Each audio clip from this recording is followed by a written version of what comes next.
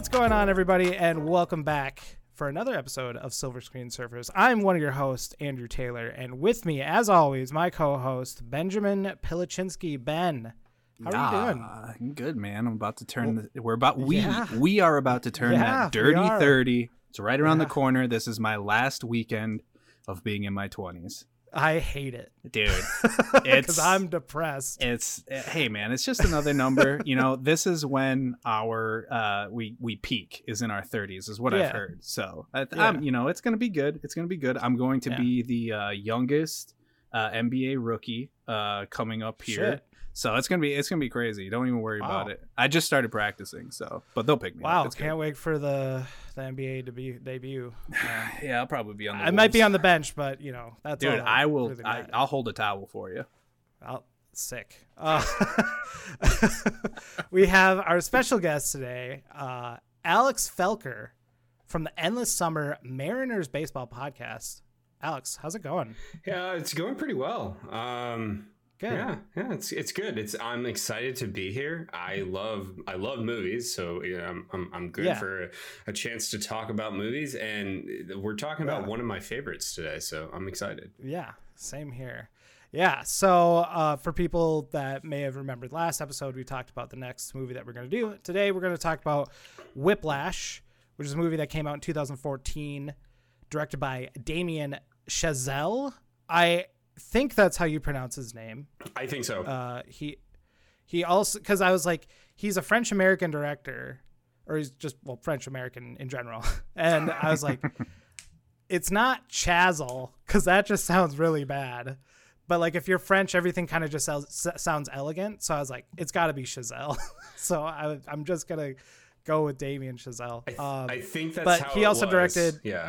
Yeah. So good. I'm glad that I nailed that. He also directed very well-known movie, La La Land and First Man, both of those movies starring Ryan Gosling as well. This movie in particular, though, stars Miles Teller, J.K. Simmons, Melissa Benoit. I feel like is that how you... Benoit? Benoit. I believe it is Benoit. She plays Supergirl right now. And then also Paul Reiser. That was her? Yeah, that was her. I knew she looked familiar, but she wasn't blonde, so I was like, what? It took me a second to actually realize that was her. Yeah. Yeah, this is like one of her first roles that I ever saw her in, and I fell in love with her when I first saw her. Yeah. She's great. Yeah, she's great. But yeah, we're talking about Whiplash today. If you've never seen the movie, it's about a guy, a kid, I guess you could say, he goes to Schaefer, which is a music school located in New York City. And he's studying to be a drummer. And he's basically just dragged through the ringer by J.K. Simmons' character, who pushes him to the absolute edge of insanity. This movie's crazy, which for me, I'll start off by saying this was the first indie movie that I ever saw. I grew up on words are hard today.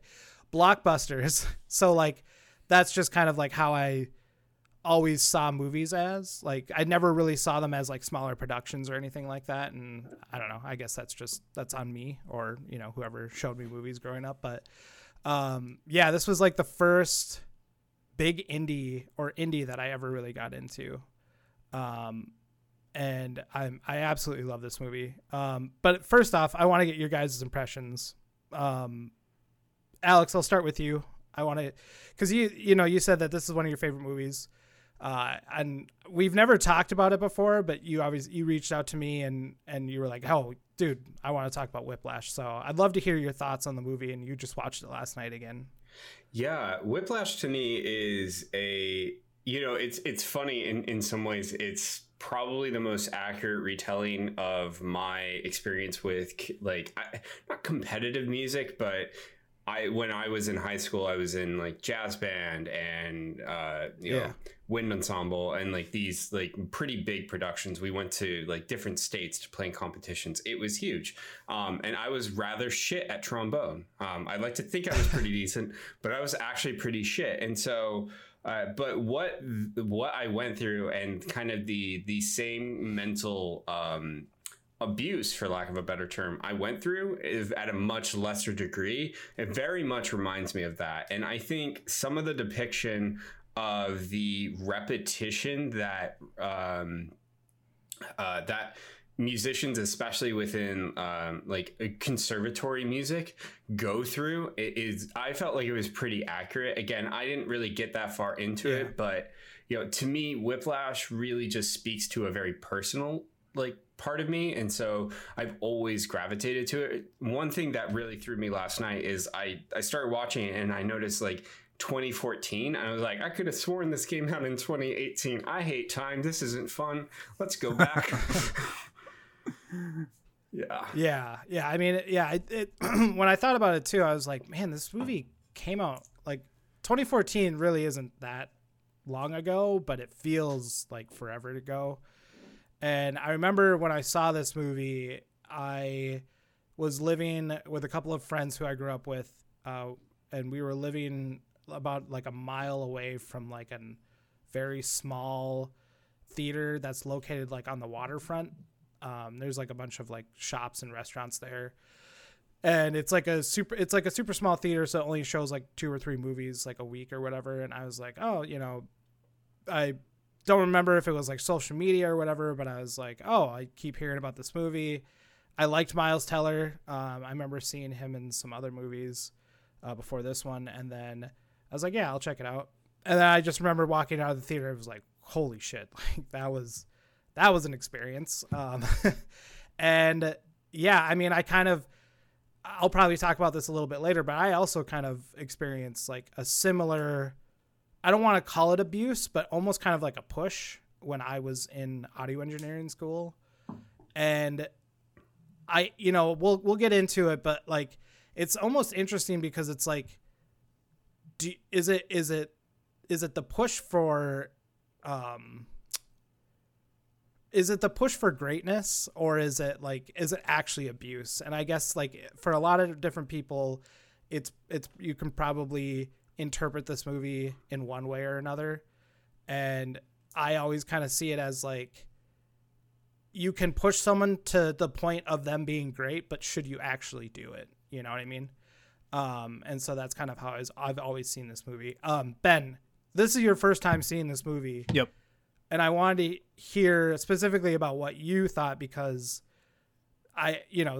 this came out a few years ago, but you haven't seen it yet. And I remember you texted me and Jake last night. Jake's our friend, who's a huge fan of this movie as well. And you were in love with it. So I'd love to hear your thoughts about it. Yeah. It's funny watching this movie because growing up, like I was in a band. I wasn't in band. I was but I was in a punk band. So we weren't, we didn't necessarily need perfection, especially in a place where it's, it's super loud, it's distorted, you can get away with more stuff. And I was also a bass player. So, I always got crap because it's just like, oh, you could just not play. And I think from a personal standpoint is I took that as a challenge, and like, I wanted to be heard. I didn't want to just play like rhythm spots. So like, to see, like, I pushed myself to get to that point, but I understand that at the same time, like obviously what they were showing is an extreme. You never want to get to that point where you're throwing chairs at people. There's other ways to go about it. But like, seeing that aspect of it is very interesting, because it's also like, because now you obviously know that like I love to cook and stuff like that. Yeah. And Bree, my partner, she used to work in a kitchen, and it's the same thing. Like, I don't know if either of you have seen Burn before, the one with Bradley Cooper, but it's very much like that same type of vibe where it's just like things getting thrown, a lot of people cursing, like just all this stuff, and just like a lot high of like stress. Super high stress, because those people, like, that is their life's work. And I was telling you last night like how I felt about this movie, and how I feel about this movie is it feels like the uncut gems of the music industry. Like, it's just, you have the instance of him just racing to get there. He gets hit, all that stuff. But I love this movie. I think it's great, and just to know that Miles Teller, like, I believe he recorded like 40% of those tracks, like, blew my mind. Especially, like, I don't know how much he did of the ending, but like being at least somewhat attuned to rhythm and beat and stuff like that, to the amount of like love and care that you can see that they put into this movie, like, man, it was a rush. But even even Brie was like when I'm trying to think at what part she kind of came in. She came in at the part where I think it was when it was like the three of them trying to do those drums, and she almost couldn't watch because she was saying how high stress that was for her. But it was interesting to see her watch the rest of the movie, because by the end, like, unlike Uncut Gems, like, there's a sigh of relief by the end of this, because you see him just, you know, saying like, you know what, I got this, and then just kind of taking it. Yeah, and we'll talk about the ending a little bit more, but it can be interpreted a lot of different ways. It's almost like, is this someone kind of losing their humanity to the craft, or is it someone kind of getting the last word, I guess you could say, and like the biggest fuck you to the person who's abusing you?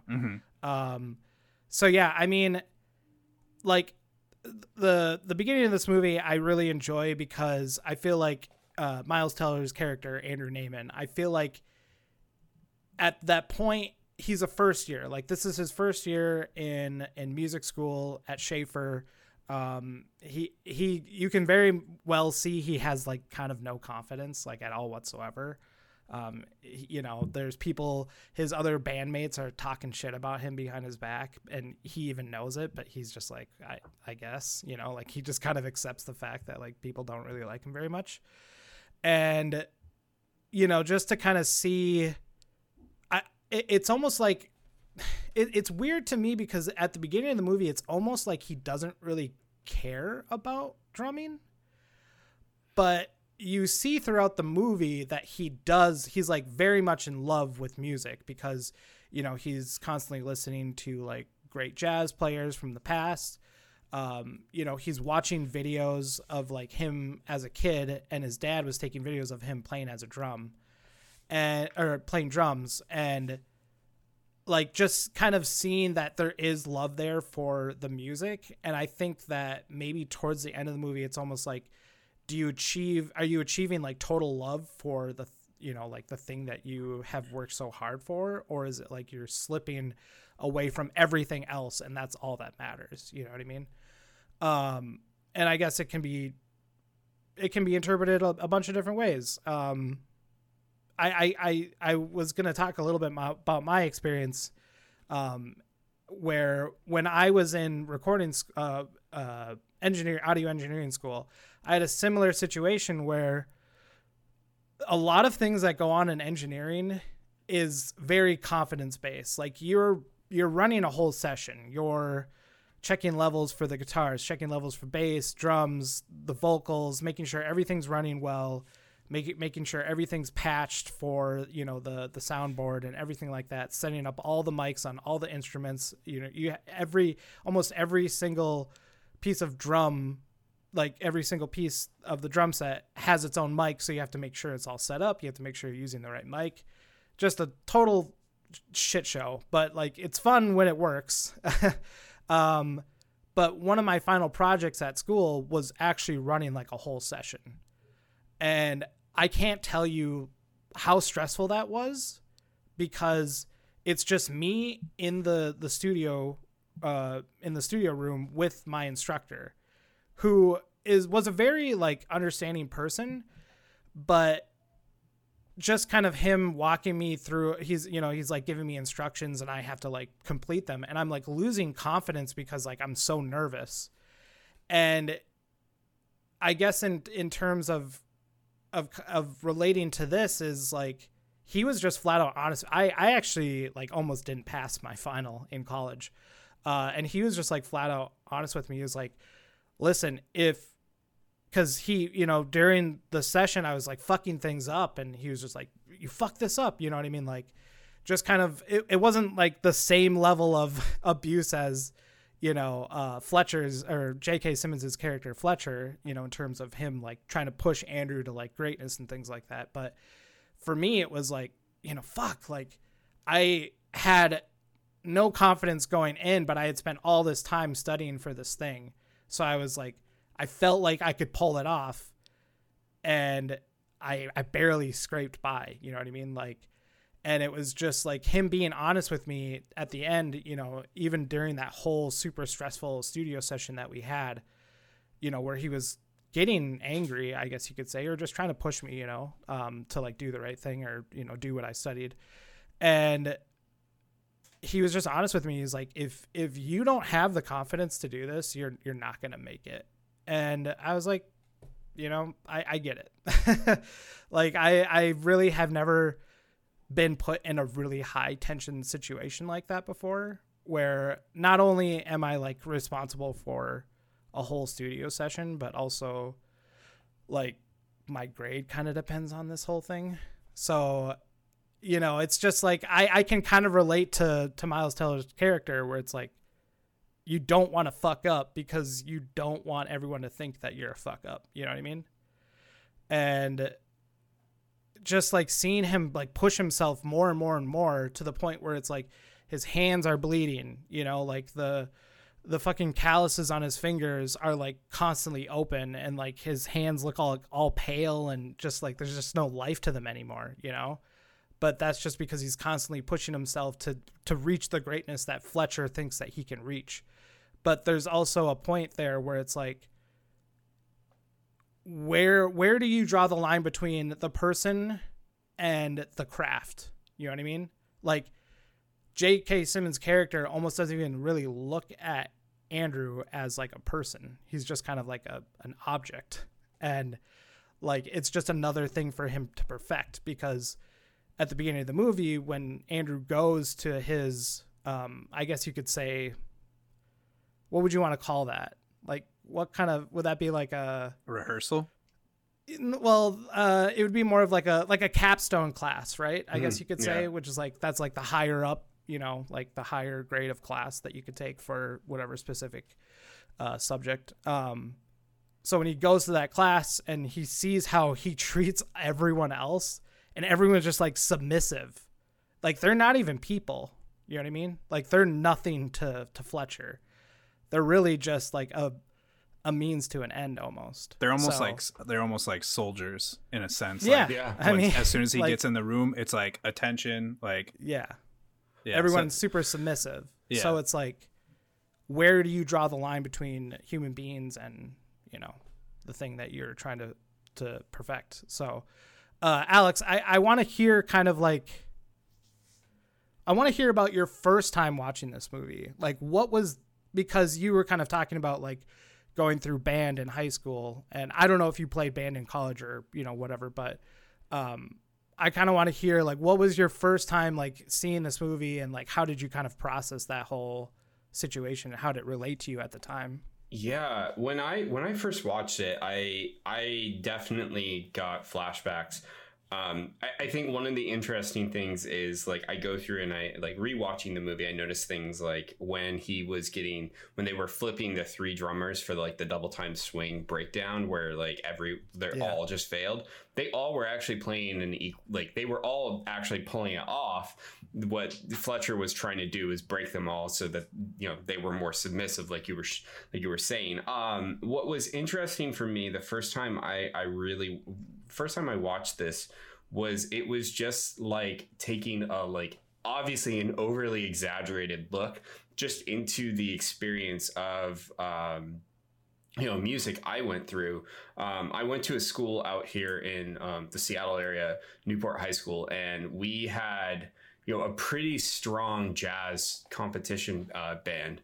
Like they would go to different areas. One of our my freshman year, the trombonist in our senior year class went and played at the Grammy Jazz Band, like a phenomenal music program, only like second to another school out here, Garfield, and another school, Roosevelt. They really good jazz system, but we had a director who was, you know, in a way militant, like just wanted absolute perfection. And granted, there is a nature to that with music. Obviously, like you can't be bad and be up there, because like the out of tune thing that Fletcher does, where it's just like, you know, he has a point where he says, like, if you don't know that you're out of tune, that's a problem.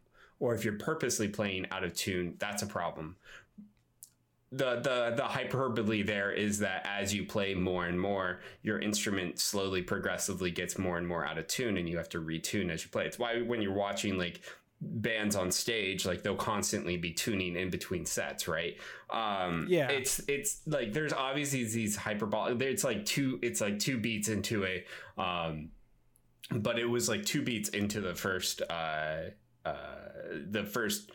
playing of the day. So I get that. For me, it was just like, it was this weird, like kind of tunnel vision thing where I just kept watching these situations unfold. Obviously overly exaggerated to like the nth degree, right? But for me, it was like I was reliving these very weird situations. Like when I was a senior, and it was very clear, like to everyone in my class, like I wanted to go to school, and I wanted to go into music education, because music and ed are like two of my biggest passions.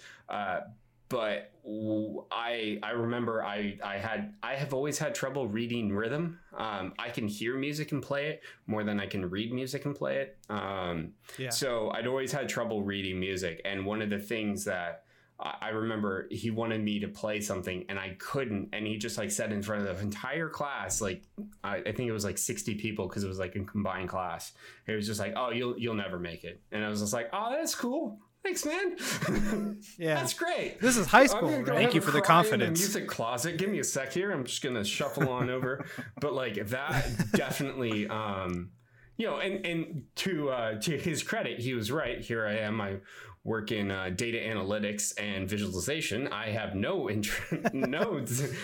skill to be a music teacher, but it's more of like to hear that from someone you respect and someone you want that recognition from. It's that hard thing. But at the same time, like there needs to be this brutal honesty within arts, right? Because there are people who do it for like just a hobby. Like I have a guitar hanging right here. I love to play guitar. I'm rather shit at guitar. I know that.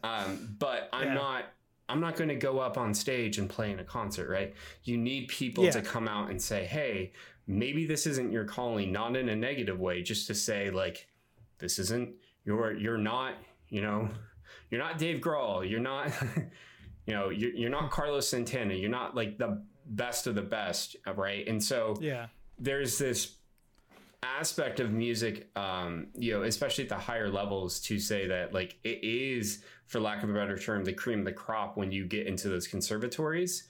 And I think that's the hardest thing. And like you were saying, like there's this fine line between encouragement and abuse, and it really rides a fine line within high stress situations, much like cooking.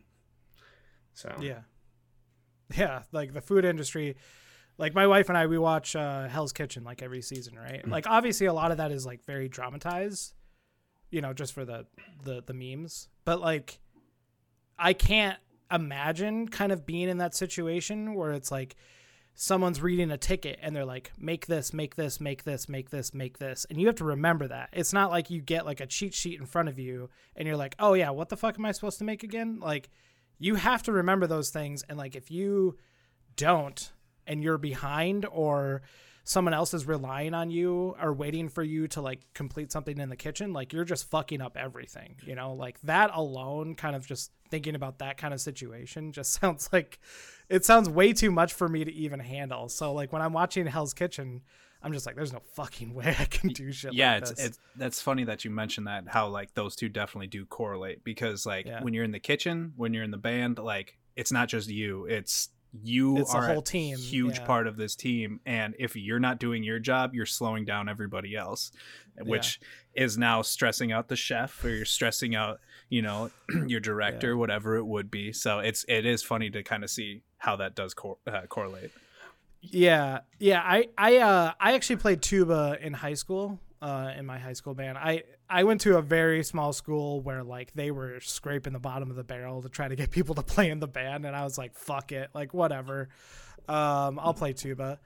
And I would practice. Like I would practice as, you know, it wasn't like the most passionate thing I was, you know, into at the time, but I was just like, I'll do the work. I'll practice. I'll play Pirates of the Caribbean in front of every mom. Hell you know, well, cause that's just a banger. Like that's a certain. Yeah. I'm like, absolute banger. Like, I hope you still know how to play that. Oh, not at all. But like, give me the deep parts and I'll cue everyone in, and then, you know, we'll go off or whatever. But, like there were some times there, and my band teacher, she was not, she loved music, but she was not someone who was like, this has to be absolutely perfect, because you know what? She got what she got in terms of like people who were in the band. Like no one wanted to play band at my school, but so like, she just kind of had to like roll with the punches in terms of like, you know, people's skill and stuff like that. And a lot of the times there were some times where I was like, what the like what song are we playing? And I just play random shit and I'd pull it off. Like, you know, I'm like, but it's also funny to me because like I was also one of the loudest instruments because it's the fucking tuba.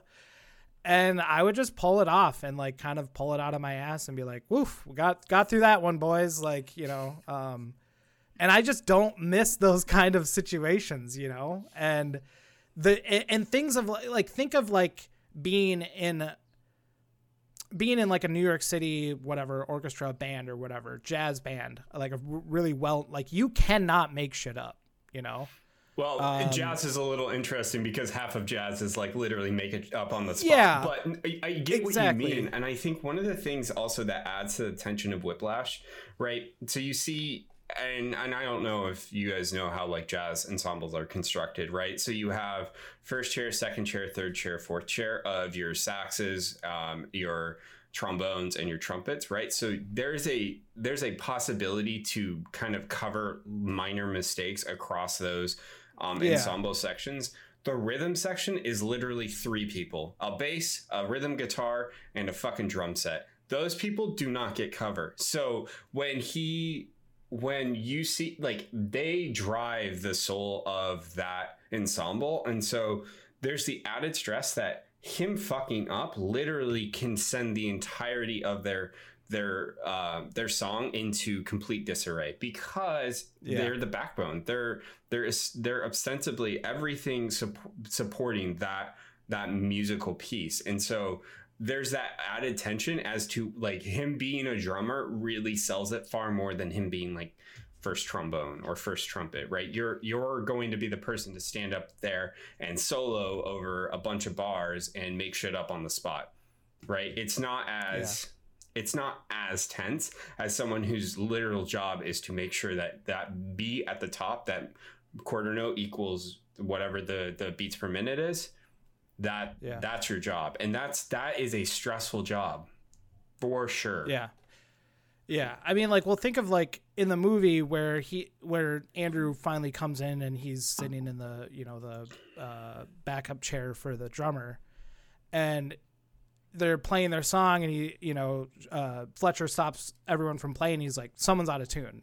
I know we already talked about this, but think about that. Like, you can't, at that sort of level, you can't really hide it. You know what I mean? Like, you can't hide it within the first, second, or third, or fourth chair, because someone who's attuned to music and who's been doing it forever is going to know that you're out of tune.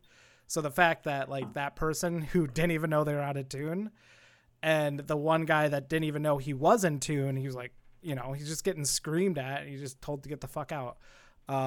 That's just like another really high stress situation that like just sounds very unpleasant. Exactly. The whole thing is just like one unpleasant roller coaster. It starts at a high point and it never gets high again. It's just all downhill. The best part of the movie is when he goes to the movies with his dad, and then it's all downhill from there. That was his happiest moment.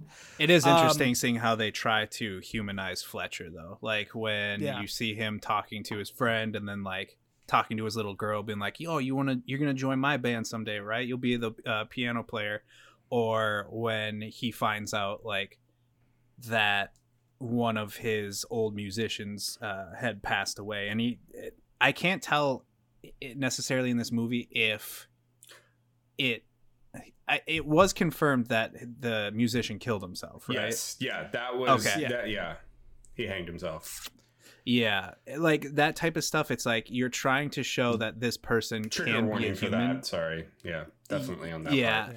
But yeah, and but like it's just like he lived in that moment, and then it was right back at it. It's just like, okay, I've felt this emotion. I've shared this with my class. Now let's get back to this. And I believe that right after that is when they make he tries to break the drummers, right? Yeah.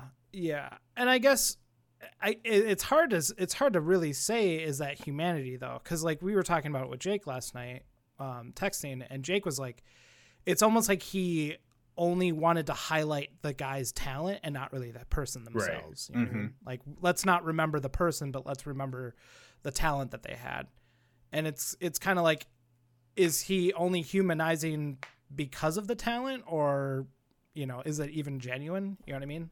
Yeah. Or is it the other thing that I was thinking too is he using that pain that he has, whether it is over that talent or that person, to harness it onto those three drummers? Like, this is how I'm feeling right now, and you're gonna get this, and you know, it's actually a really interesting way of looking at it. I didn't look at it that way. So that whole spot is like, it's super interesting. It's kind of like what you were saying, Alex, about like, I was noticing that he was most of the time the drummers were like on beat.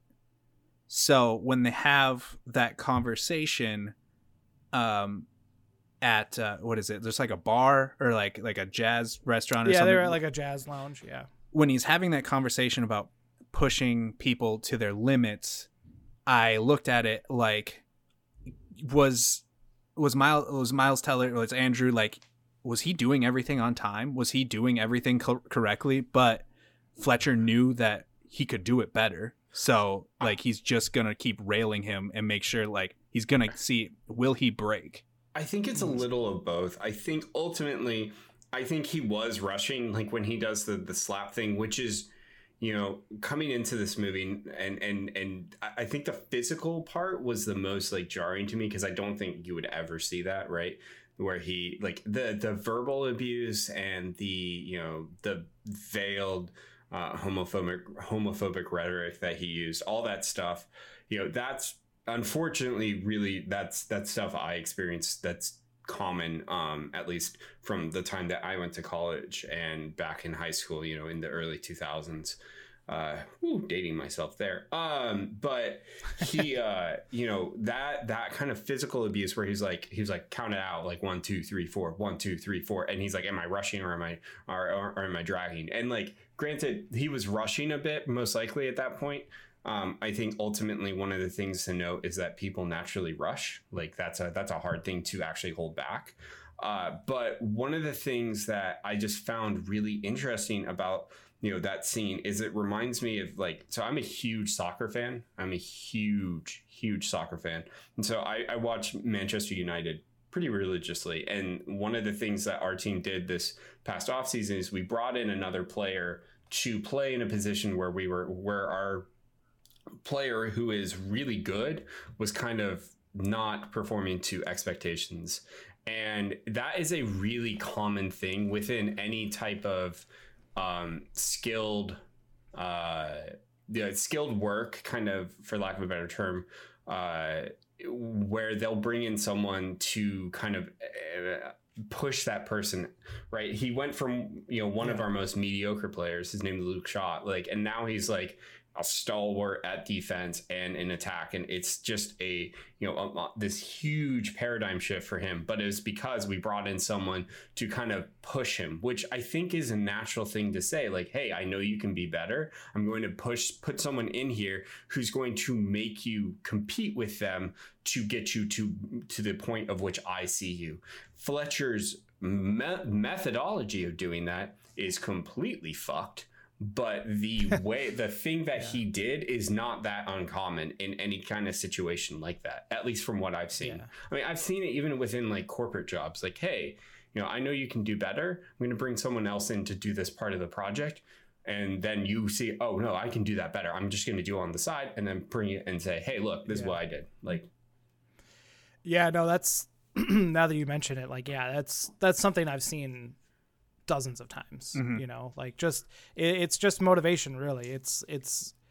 I can't tell if it's sometimes it's the person who's kind of in charge of everything has no faith in you, or if it is that they do have faith in you and they just want to push you to your potential. Right. But one specific relationship that I wanted to talk about in this movie was Andrew and his dad. And the thing that I noticed is that his dad never really asks him about his drumming, like ever. And when I think he's at his like uncle's house, his aunt and uncle's house, and his cousins are there, and they're they're talking about, oh yeah, I threw like a 95-yard touchdown, whatever, this last weekend, and everyone's like, oh, that's so rad. And then when Andrew's talking about, his drumming, everyone's like, oh, that's cool. Like that's interesting. It's almost like Andrew didn't get kind of the reassurance at that specific conversation. And then after that point, the only person's opinion that mattered was Fletcher's. You know what I mean? Even if it was just like super abusive and over the top, that didn't matter to him, because I think that Andrew knew that if he wanted to be great, he's gonna have to basically kind of let go of everything. And his dad was never gonna be the one to kind of push him. You know what I mean? And you can kind of see it in a lot of other scenes where his dad's like, why are you doing this to yourself? Like, why is this such like a huge thing for you? And it's kind of like, it doesn't mean a lot to you because you kind of never invested in it. You know what I mean? And at the end there, at the very end of the movie, when he's doing the thing, he's playing his heart out, he's going straight madman, straight sicko mode. He's bibbity boppiting, Yeah, and his dad is looking off to the side of the stage, and it's not a smile. It's almost like a shock. And Jake and Ben and I were talking about it last night, and Jake was saying that it's almost like his dad's noticing that he no longer has humanity, and that he's consumed by drumming at this point. But to me, it's almost like his dad's kind of realizing that, oh, this is the potential that he did have, but I never encouraged him or pushed him to get to this point, but someone else had to do it. I don't know if that's a healthy relationship to have with your dad, because Andrew Neiman's dad in this movie is a single dad. He didn't grow up with a mom, so like the only opinion that he ever really got was from his dad. And his dad kind of, when he gets in the car accident and when they're doing the rehearsal, and he had to get a rental car to get to the rehearsal, and then he gets in the car accident because he's late. It's almost like his dad's is babying him, He's like, but I understand it from a parent perspective, where it's like your child is pushing themselves in a very unhealthy direction to kind of appease someone, and they're not taking a step back and looking and going, oh, this person's actually like super abusive. Like, the Andrew's not taking the time to kind of look at it that way. But his dad is, because his dad sees like how far his son is willing to go to achieve perfection. And then when he finally realizes that at the end of the movie, it's kind of like this is what he's capable of. But I also do kind of look at it in the same way that Jake does, where it's like, oh, like he has no humanity anymore, because he's let himself go into greatness, I guess you could say. Mm-hmm. Like you can really honestly interpret that ending any way you want, where it's like, you don't know if he's going to end up in an alley in like 4 years, drunk and full of heroin, like they were talking about some of the greats, Charlie Parker, past jazz drummers. And at that point, it can be either way. Like maybe he has a successful career at that point, or maybe he just completely descends into madness. So I guess I kind of want to hear what you guys thought about that relationship with Andrew and his dad. Ben, what did you think? So I think that it's interesting to see, like, this movie is kind of also about perception. Like, Andrew's dad is seeing this as he has this unhealthy relationship with music, but Andrew himself thinks it's just commitment. Like, this is his look at success. So when you're having that dinner table conversation, and Andrew has to repeat himself twice, like he lets them know, like, that he is now the is it called the core? Is that what they call it? Yeah, he's a part of the core band. Yeah. And but when his cousin or whoever it is comes in and says that he's playing football, like, he straight up calls him out, and he's like, "You're like your third string, like, who?" He's like, "You're Division 3." Yeah. And it's like interesting because I think at that point is when you start to see him having the confidence that potentially, like, his dad doesn't have, because his dad, when he first introduces his dad to Fletcher, he says that he's a writer, and then when Fletcher questions him, he's like, well, he's a teacher. Like, he's trying to like be nice. I don't know how you want to say it, like, be nice to his dad or whatever, but yeah, like, this whole thing is just about how do you perceive this? Like, jazz, you kind of hear is, I'll say, like, a dying art, kind of. Like, not a lot of people just listen to jazz, like, in their off time. So, his family just doesn't understand. They don't understand. Yeah. Like, they don't understand, like, how much work that you have to put into this. Like, his cousin, or I don't know if that's what he is. I just have to assume that's his cousins, because like I thought they were like his aunt and uncle. Like, you're Division 3. Like, you obviously haven't put in the work to get to the top.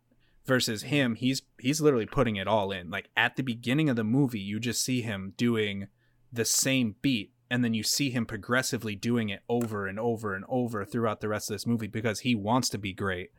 And and versus his dad, you kind of see him, he's settled. He hasn't written anything or anything like that, and his, like, we don't know anything about his mom. So it was, like, super interesting to kind of see like, all his dad wants to do with him is, like, sit and watch a movie. Like, that's kind of where the movie sort of ended. Well, besides the very end, but, like, that's kind of where their relationship was, is that they were just sitting on the couch eating popcorn. And it wasn't until Fletcher, like, who I would assume he now sees as a father figure, reached out to him and be like, "Hey, man, like, I see you as being great. Like, I've never had my star drummer, my star player, and, like, I want you to join this band." And versus his dad almost kind of was just being like, "You'll be fine. Like, work at a movie theater or whatever it is." You know what I'm saying?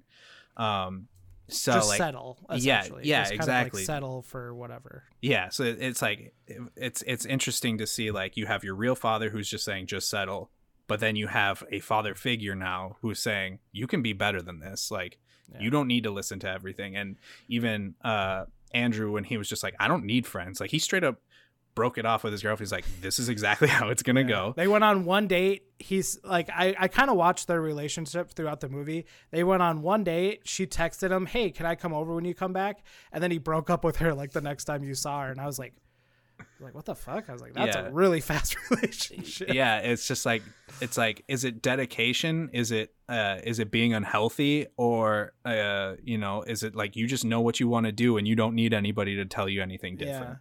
Yeah. And I guess one thing that you were saying in terms of, like, Fletcher being a possible father figure, I don't know if a father figure would purposely sabotage you. But it's also, like, it's so hard to interpret. It's like, is it deliberate sabotage, or is it like, let's see what you can do? And then just can't, he still can't keep up, even without the music. And then obviously the last. The one thing I want to say about that is So at the end, when Fletcher says, "I know it was you," I kind of took that in two ways. I sort of took it as, like, obviously, like, he knows that he ratted on him and now he, like, got him out of the job anymore, you know. Yeah. But I also kind of took it as, I knew you were going to be the player that I want you to be. I knew you are going to be that top guy. Yeah. So I thought that was sort of interesting. But once again, it, like I said, it has to do with perception. Like, is he trying to sabotage him, or is he trying to toss the symbol at his head, that final symbol at his head, for him to finally snap into it and be like, I got this. Yeah. Yeah, for sure. Alex, how did you interpret kind of that father-son relationship throughout the movie that I was talking about? I think there's a subtle and maybe insanity is the wrong word, but there's a subtle insanity to how musicians, artists, people with a craft approach their work that people who aren't within that same sphere. What the fuck is that bottle? It's just a gallon of water. Don't worry. I'm very thirsty. Go ahead. Okay. Hey, so is the internet this weekend. Thank you for calling it out. But there's a subtle insanity that if you aren't in it, like, there is, just to an outsider, the idea of sitting in a practice room for 8 hours practicing the exact same 4 beats over and over and over and over and over. It harkens back to that Einstein, hey, what's the definition of insanity? Doing the same thing over and over and over again, expecting different results. But with music, that's actually how you get better. And so there's a part of it where it's like, hey, to an outsider, it definitely seems weird. Why is it important that you're in core band? That doesn't sound that great. I threw a 95-yard touchdown pass. That sounds great. Both are impressive things. One is more accepted by society. One isn't. I think that's part of it. And then one thing I think that actually, and I debate on how to articulate this, but for lack of a better term, I think Andrew is on the spectrum. There's so much about the way that he goes about, and I say this because I've had experience working with kids who have had autism, or who not had autism, who have autism and Asperger's. My cousin has it. Cousin, nephew, I don't fucking know what those mean, but you guys do. I get it. But what I see there is there's where he says, I don't need friends. And I'm like, that's not, I don't know, because every time I've been in an ensemble, those people were my friends. Like, we commiserated together. We were able to relate, like, hey, those specific bars, they fucking suck. Or, you know, like, hey, like, this is a difficult part. Let's work on it together. Right. Like, there is that camaraderie. So I find it very strange that he's like, I don't need friends. I don't need this. And the very, I would say, mechanized way he relates with people and talks to people definitely gave me that vibe. I could be completely wrong, but there's definitely things that signify that to me. And it was this obsession over specific things. And his hyper focused nature that also speak to that. And so that's why I think that maybe there's some sort of him that's on that spectrum, because it would make a lot of sense, especially the way that he just talks so matter of factly, as if he has no filter, which I think is really, really true in this movie. Even on their first date, he says something about, well, why did you choose that school? And he says it and he's like, oh, are they not the best? Like in this very, and she was like, no, that's just the school I got into. Like, a very weird, like, off-putting conversation. And granted, it's a first date. Those are always like a little weird, but the way that he interacts with people is very, like I said, very mechanized in some ways. And so to back to your point about the way that his dad looks at him, I think definitely his dad is the kind of the allegory of settling, like, hey, just take what you can get, be happy, be safe. And there's also the aspect of he's his father. Like, no parent, as a parent, I can say, like, hey, that wouldn't be cool to see, right? To see my kid go through that. And I wouldn't say that there's anything. I took the scene with his dad talking to the person to say, hey, you should tell your story, as a parent, just saying, hey, maybe my kid getting T-boned by a semi on the way to an inconsequential band thing doesn't make sense. I feel like his dad would probably react the same way going to a football game. Yeah. Right. So like there's in some ways there's that. I think that it's also I think what he was seeing was the death of his son in a way, when he was looking through and seeing his son play, both like as a person, but also he was also seeing like you guys were saying, like the true, like who he is and the actual skill set he has, and just how far Fletcher pushed him. I don't know if I agree that the I Know It Was You is about, I think it evolves into I Know You Can Do It, because his tone and like they become more symbiotic when he's like doing the lower and higher, and they like that whole thing. It definitely becomes where Fletcher like understands, okay, cool, he can do it, we're good, like that whole bit changes. But I think when he comes up, he was looking to sabotage him. It was pure revenge, because I think Fletcher is a person who lives out of spite. It's that simple. Yeah, you definitely see that at the beginning too. Like he's connecting with him. He's like, what does your mom do? What does your dad do? And he literally holds that little bit of information just to sabotage him as soon as he starts fucking up on drums. Well, it's like an insult, you know, like he's holding that information to he needs something to insult him. He needs ammunition. Yeah, like he needs ammunition. It's like, you know, like when he was making like those homophobic, you know, insults towards the other backup drummer, it's like, what the fuck? Like, Jesus Christ. Like, that's just so over the top and so unnecessary and wrong. And it's like, yeah, I mean, there's a lot of different, the thing about this movie is that I feel like depending kind of like on life events, like you can really kind of interpret it any way you want. Like there's really no right interpretation. I feel like, you know, like we've talked about at the beginning of the show, like we've all kind of had similar experiences with music or other high tension situations. And it's like, it all kind of feeds off one another. It doesn't really matter if it's music or not. And so just kind of seeing someone push themselves or be pushed in an unhealthy way is alarming, you know, like there's a lot of things in life that I want to do. There's a lot of things in life that I want to be good at, but I also don't want someone to abuse me to get to that point. I want to get there by myself at my own pace, you know, with people that I can trust, people that I can rely on to kind of push me in a healthy way to get there. Whereas Andrew has never had any of that at all whatsoever. Right. So like he's constantly trying to look for some sort of like something to push him. And unfortunately it's Fletcher, because it's like, he doesn't have, like his dad's just not going to do it. And, you know, his girlfriend, like she's interested, but you know, like she doesn't really fully understand the extent either. And like his cousins and his aunt and uncle, like they don't understand the extent of like what goes into be a great drummer. So like seeing him kind of have to unfortunately take the unhealthy route of getting that motivation just really is unsettling. Like you said, Ben, it's like the uncut gems of like of music movies, I guess you could say. But yeah, there's a couple of different little things here that I want to talk about before we wrap up. So the music itself in the movie is absolutely great. I know a lot of it is conducted by other past jazz players.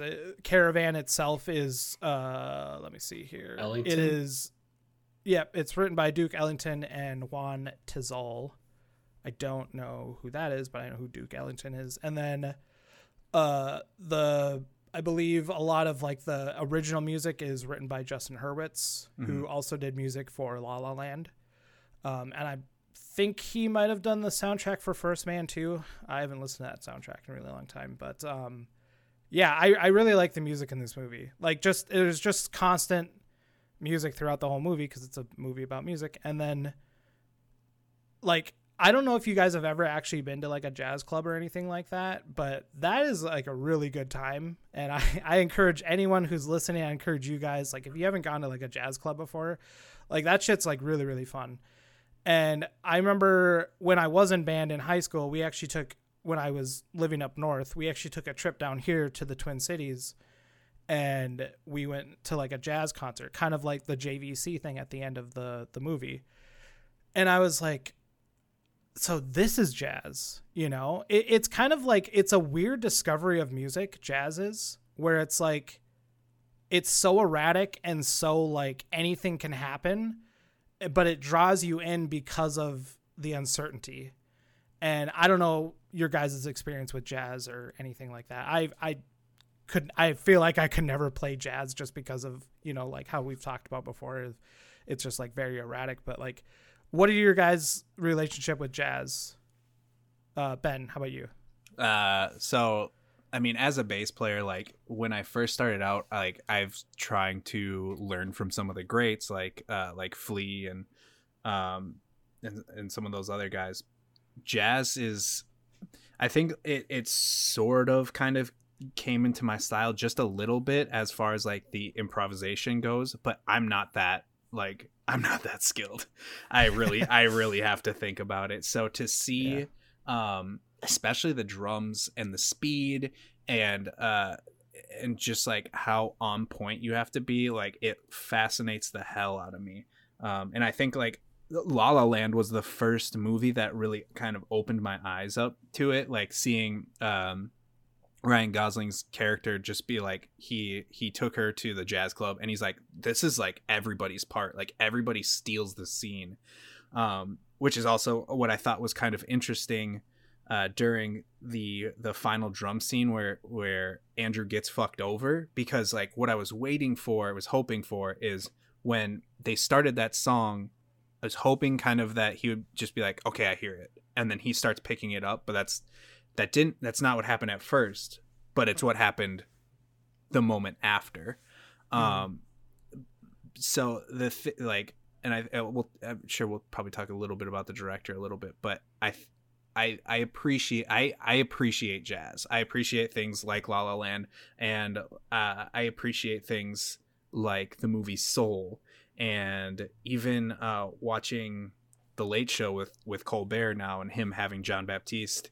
Like, it's amazing the thing that people can do just off the top of their mind. And it does have a lot to do with scales, but some of it's just like, you know, it's improvising, you know, different notes and all that kind of stuff, and correcting yourself. So I'll probably get a little bit more into it, I feel, especially like on days I'm just trying to chill, like just throwing that smooth jazz, you know. No, I definitely recommend like going to try to find like a concert. Like, I don't know how many concerts we have going on around here in the Twin Cities right now at the moment, but like going to like a jazz lounge or like a jazz concert, like I definitely encourage people to try it out. Alex, how about you? Like, what's your relationship with jazz as a whole? I love jazz, but I probably come from a bit of a different perspective. I played in a jazz band. I've written jazz. I've conducted a jazz ensemble. Like, I love jazz. Jazz is probably one of my favorite musical styles outside of indie acoustic. I listen to Jobim and Gilberto, Girl from Ipanema, so like bossa nova. I'll listen to, you know, bebop, which is going to be like Charlie Parker and some late Miles Davis. Listen to Duke Ellington, right? So the big band, Glenn Miller. I love jazz, and I think it's probably one of the most unique. And I think jazz and modern day rock are actually very related. There's a lot of aspects into how, you know, rock music and, you know, is constructed to the same way that jazz is in a lot of ways, and alongside with the improvisation that has to happen with it. I think jazz is the best way I can describe jazz as organized chaos, right? There's a beginning, there's an end, there's some middle bits, but the rest of it is just done kind of willy-nilly. Obviously, when you go a bit further back, like blues and big band is a lot more organized than today's jazz. But I think it's one of the most unique musical styles because it basically gives you an opportunity as a musician to put your own creative flair on things. And I think that's just probably one of the best parts of music in general is being able to take what you know and embellish it and change it and make it yours. And so that's why probably I enjoy jazz probably second most, like I said, to indie acoustic, but I love it. And I love the Caravan was probably one of my favorite songs to play.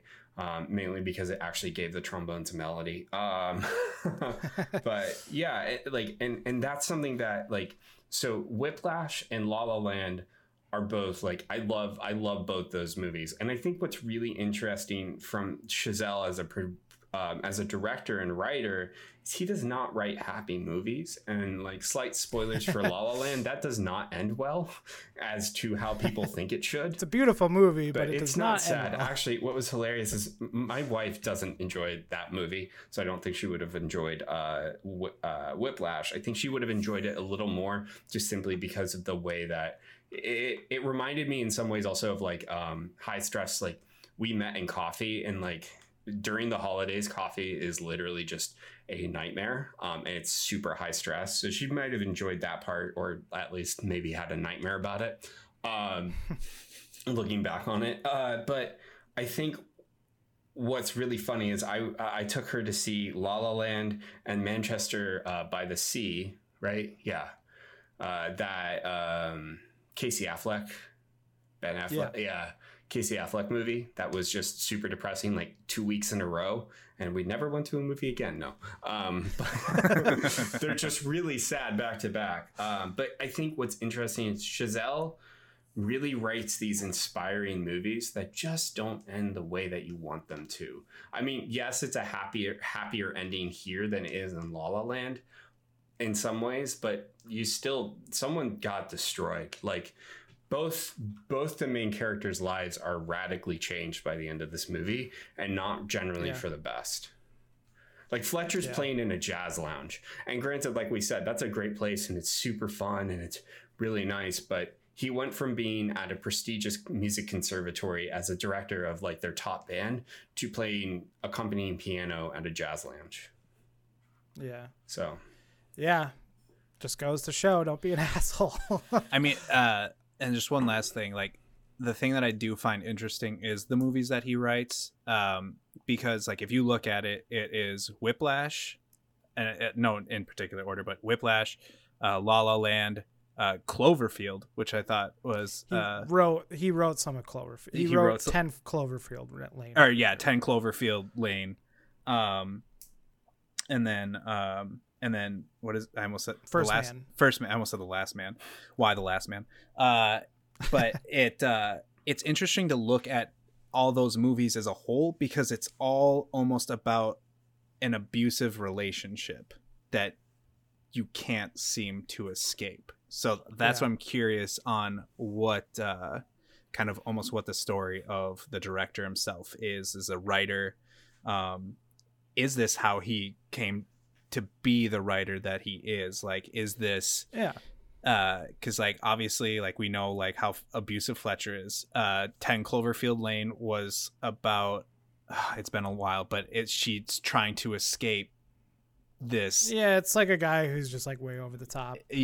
Has a right to be over the top at the end of the movie when you find out the twist. But and Ryan Gosling in La La Land is just obsessed with being the best jazz pianist, and then even in the First Man, it's about him doing everything he possibly can to get to it's about Neil Armstrong. And in that movie alone, it just really gives you that perspective of these people go through some shit, and they have some abusive relationships either around them or with themselves, which kind of you look at how Fletcher and Andrew was, and it's just like some people are just happy that way. Some people like they appreciate the abuse that they endured to get to where they are, but from an outside perspective, you know, people see them as sick. Yeah. Mm-hmm. Yeah. Well, it's funny that you say that. According to his Wikipedia, filmmaking was Chazelle's first love, but he subsequently wanted to be a musician and struggled to make it as a jazz drummer at Princeton High School. He said that he had an intense music teacher in Princeton High School studio band who was an inspiration for the character of Terrence Fletcher in Chazelle's breakout film Whiplash. Yeah, it sounds like this see that. Whiplash was a very personal film for him in terms of like, hey, this was an experience that I also had and want to share. And obviously, you know, a little bit different, you know, it was a high school band, but you know, like we were kind of talking about before, like there's levels of abuse in any kind of level of work or whatever. But it sounds like when he went to Harvard, that's when he met the composer for his movies, Justin Hurwitz. Oh, that's cool. That's really cool. So they were actually roommates together, and that's how they got together and started making movies. So I'll share some fun facts that I found out about this movie. So Miles Teller has actually been drumming when he started drumming since he was 15. Mm-hmm. He drummed, or he performed most of the songs in the movie. He did about 40%, like you were saying, Ben. The movie was shot in 24 days, which alone sounds very stressful, even though the movie is very like low budget. It just sounds like shooting that in 24 days sounds like. Well, I'm sure that this is probably on that list, but this movie, he couldn't get any funding for it, so it was originally a short. Yep. And it wasn't until Sundance, I believe it is, that he actually started getting funding for it. And then he switched it from a short, like 18-minute long movie to like a full-fledged feature. Mm-hmm. I gotta say the pacing in this movie is fantastic. Like there's my wife and I were talking about this, and she's just like, I like Disney movies because they're like 90 minutes. It's not too long. It's like I like in to an extent she's right. Like a 2-hour movie, and maybe this is because I have a kid, like 2 hours is a lot of time to stand still and sit down. It is. And so like and sometimes that 2 hours doesn't feel like 2 hours if the pacing is right. But I feel like the pacing was so perfect in this movie. There was never downtime where there didn't need to be downtime. And I think that's truly something so spectacular. But learning that this was a short at first that expanded into a full-fledged film, that makes a lot more sense. Yeah. The J.K. Simmons actually did star in the short film that he did. And then the person who was Andrew Neiman was Johnny Simmons, and they are not related. J.K. Simmons and Johnny Simmons are not related. Johnny Simmons, I think he doesn't act anymore, but like if you look him up, like you know exactly who he is. He's actually in, I think he plays young Neil in Scott Pilgrim. I have. Do you guys not remember who young that. Neil is? Okay. Need to fix that. Well, look up Johnny Simmons. You'll know his face. But yeah, he was the original Andrew Neiman in the movie. And Dane DeHaan was actually supposed to be Andrew Neiman in this movie, but he turned it down, I think, to play in Amazing Spider-Man. I don't know. But he turned it down, and then Miles Teller was cast. And then the last fun fact that I have is that J.K. Simmons, when Andrew comes into that rehearsal, or not rehearsal, but like that jazz concert that he had for school that he got in the car accident for, and like he's at the drum set and Fletcher's like, you're over, like you're done.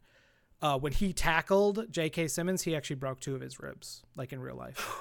So, but they completed filming. So, but he actually broke his ribs in that scene. And I think that was the only take that they actually had, was the one that you saw. It was a good take. So when you watch that movie again, if you ever do, you'll be like, oh, he just broke 2 ribs. Nice.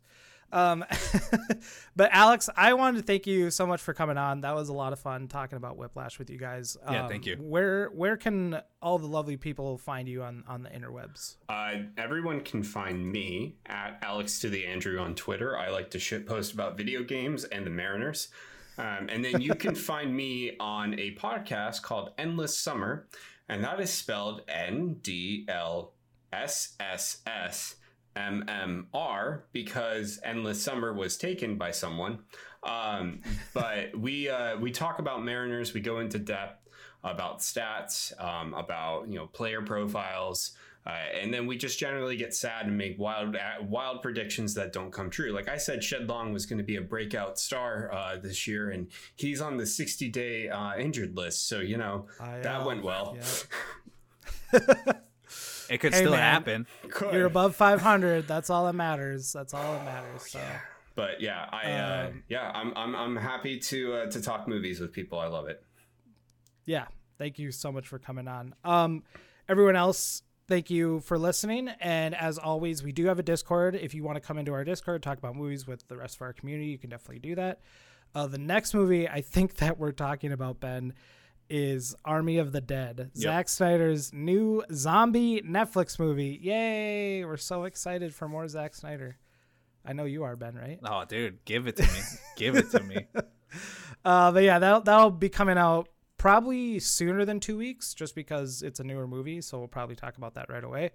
I think it comes out like this next week when this episode drops. I'm not 100% sure. But yeah, that'll be coming out soon. And yeah, as always, we try to kind of give you a heads up on what movie is going to be next, but that's the next one. But everyone, once again, thank you so much for listening. If you want to follow us on Twitter, you can definitely do so. My Twitter handle is Papa Drew Bear. Ben's Twitter handle is Ben Pilaczynski. Ben, do you want to spell out your last name for that Twitter handle? PILACCYNSKI.